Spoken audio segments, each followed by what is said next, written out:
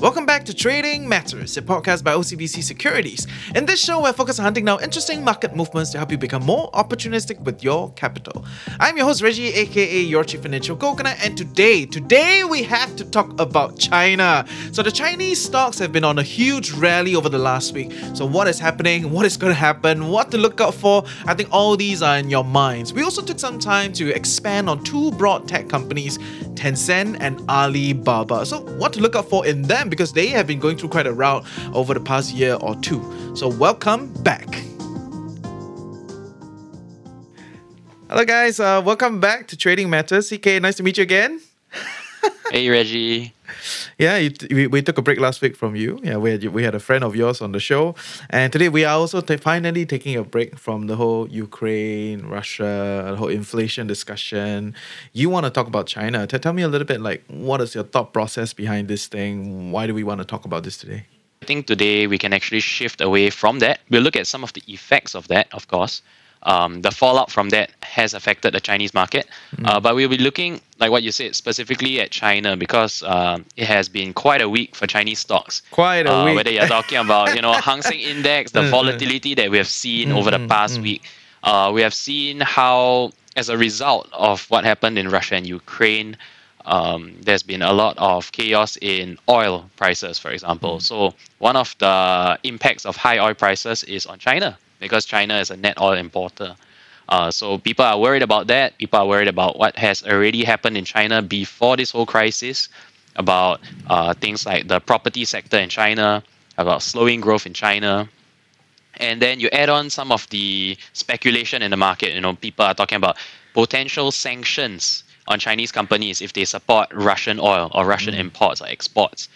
So people were worried, actually, that Chinese companies would try to help the Russians out, try to continue trade even though there's US sanctions on them, and that there'll be fallout from that where the US sanctions come and bite the Chinese companies. So a lot of fear in the market, and as a result, actually, we saw the Chinese market start to plummet.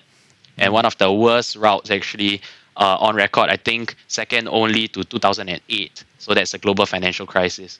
So a lot of this fear in the market then translated to a lot of fear also in the tech sector. People are afraid that it will continue to crack down.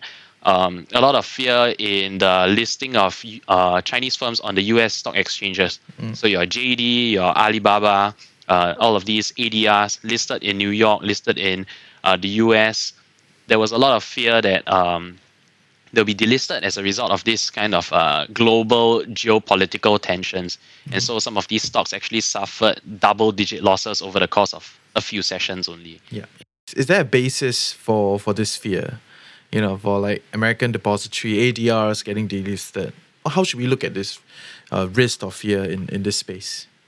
Well, for sure, I think if you think about it, ADRs listed, so Chinese companies listed in the US, like Alibaba, for example, you're going to be afraid if you're a US investor that suddenly this company gets delisted, might only be listed in Hong Kong, and you have no way to actually buy or sell your shares. So if you're already holding the shares, you might think, okay, this is a time for me to get out while I still can.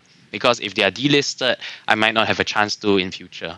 So it affects the US-based companies and investors a lot, actually. Maybe for you and me, we have access to both US and Hong Kong. We are like, okay, I can still participate in the Hong Kong listing. But for the people in the US especially, this delisting fear is very, very real. And also, not to mention that the US is the most liquid stock market out there, right? Yeah. So losing access to that and any potential growing of tensions between China and the US, that will have an impact on some of these companies as well. And so last year and the year before, even when COVID hit, US-China tensions were there all the time, since Trump came in, started the trade war, and we actually noticed a trend of some of these US-listed ADRs already shifting back to Hong Kong. So biggest example, Alibaba, end of 2019. Also, along with that, NetEase, JD.com in the middle of 2020. We have seen this trend moving from the US to Hong Kong. But like what I mentioned, this is good for the people who are able to get access to the Hong Kong market.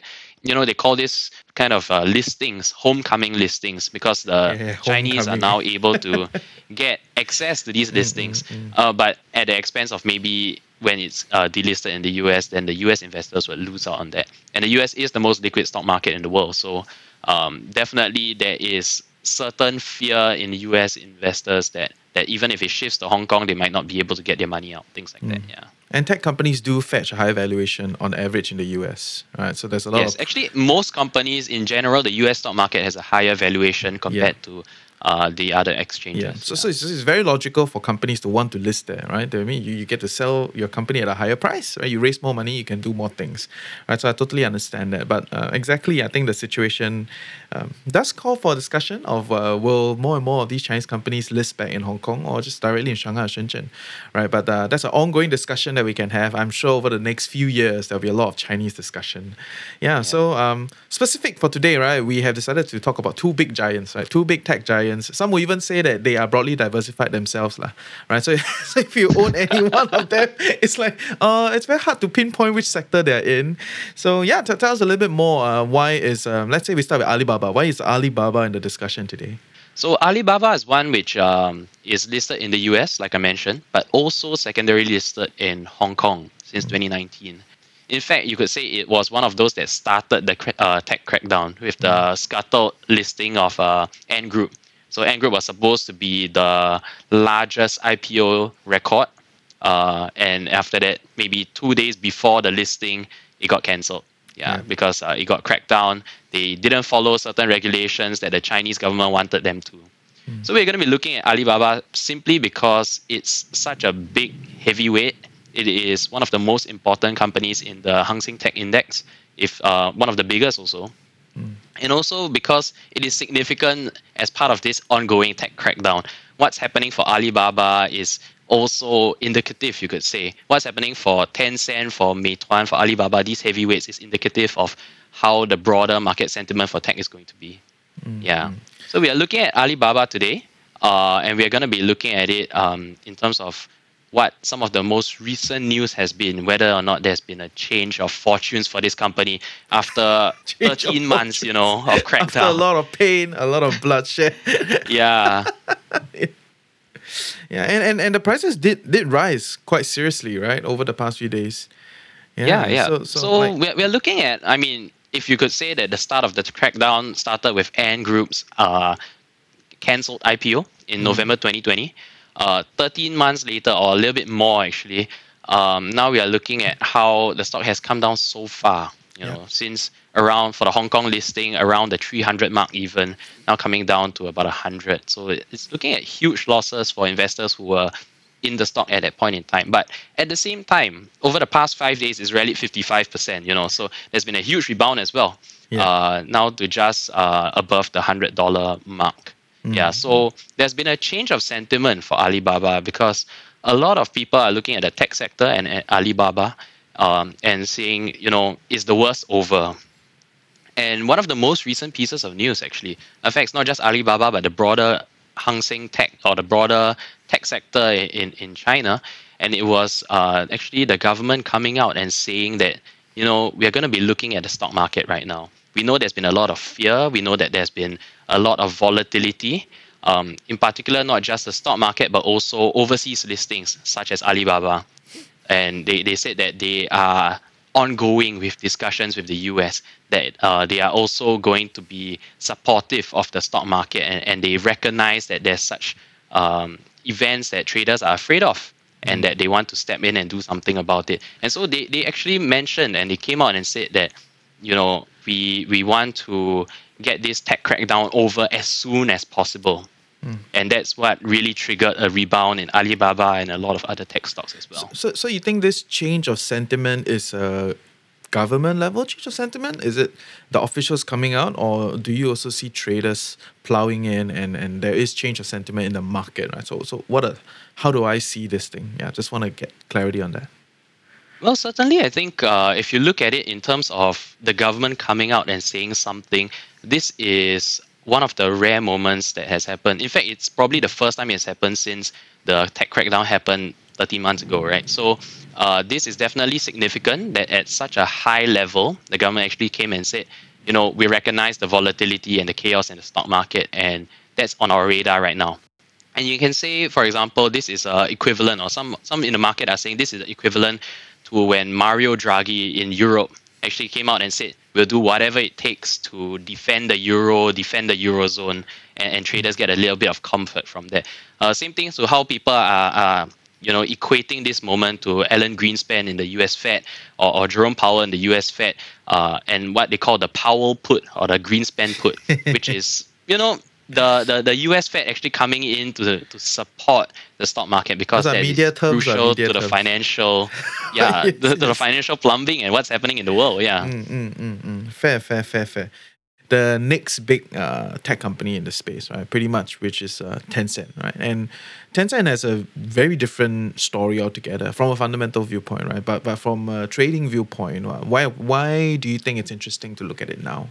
I think the main difference you could say that's easily observable between Tencent and Alibaba is Alibaba is listed in the US. They have some of that geopolitical risk. Tencent, it has a US listing, I think, but that's not the primary one.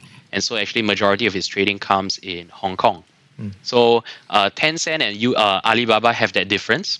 Along with that, also, like I mentioned, Alibaba heavily exposed to e-commerce. Tencent also into finance, just like Ant Group and Alibaba, but also has a huge gaming arm. Yeah, so that has been a big difference for Tencent and Alibaba, and resulting also as a result of this geopolitical risk for Alibaba, we have seen how the rebound came in. Alibaba has rebounded more than Tencent over the past 5 days.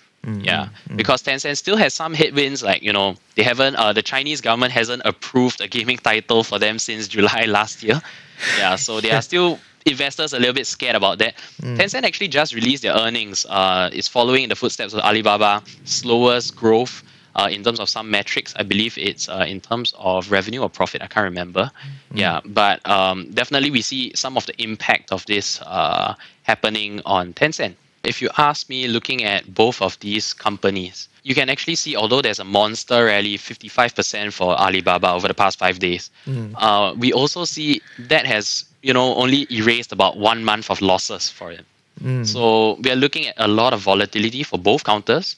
And even though headline numbers 55%, that's huge. We have to remember that because of the big losses it suffered previously. Yes. So the 55% is still a drop in the bucket compared to the huge losses experienced. So Alibaba right now still below 150, for example, and at its peak almost at 300 if you're talking about the Hong Kong list. Yes. So definitely the rebound, the question is whether or not that would be sustained. And the big question is, will we see always the question. concrete steps from the Chinese government? That's the next big thing that traders are looking out for. So not just talk, but must have some action, must have some actual metrics that come out, some actual frameworks that come out that gives a little bit more clarity to investors and to traders as well. So a lot of volatility. Traders love volatility. I mentioned that before. So opportunities to look out for things that are oversold or overbought, and look at the broader trend as well. So it's still in a downtrend for both of them. But at the same time, actually, we saw the rebound brought it up. For Alibaba, it's now hitting the upper trend line.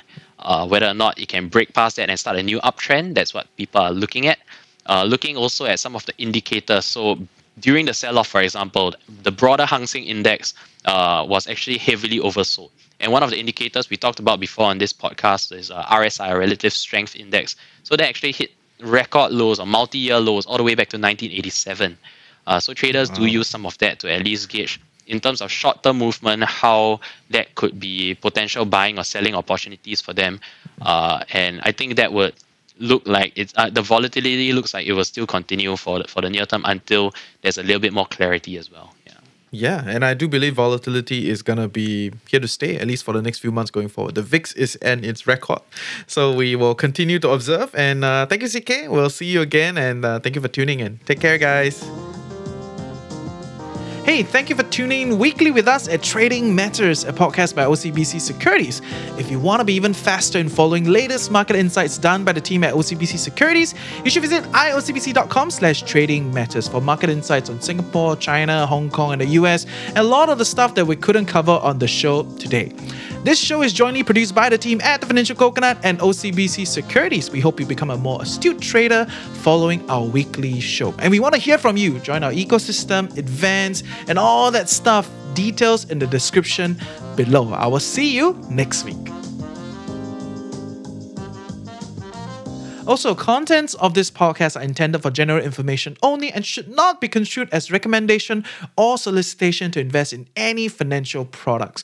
All investments are subjected to risk. Before investing, you should conduct your own self-assessment and seek independent financial advice. For the full disclaimer, check out iocbc.com/trading matters. Also, like, share, subscribe. Like, share, subscribe. See you next week.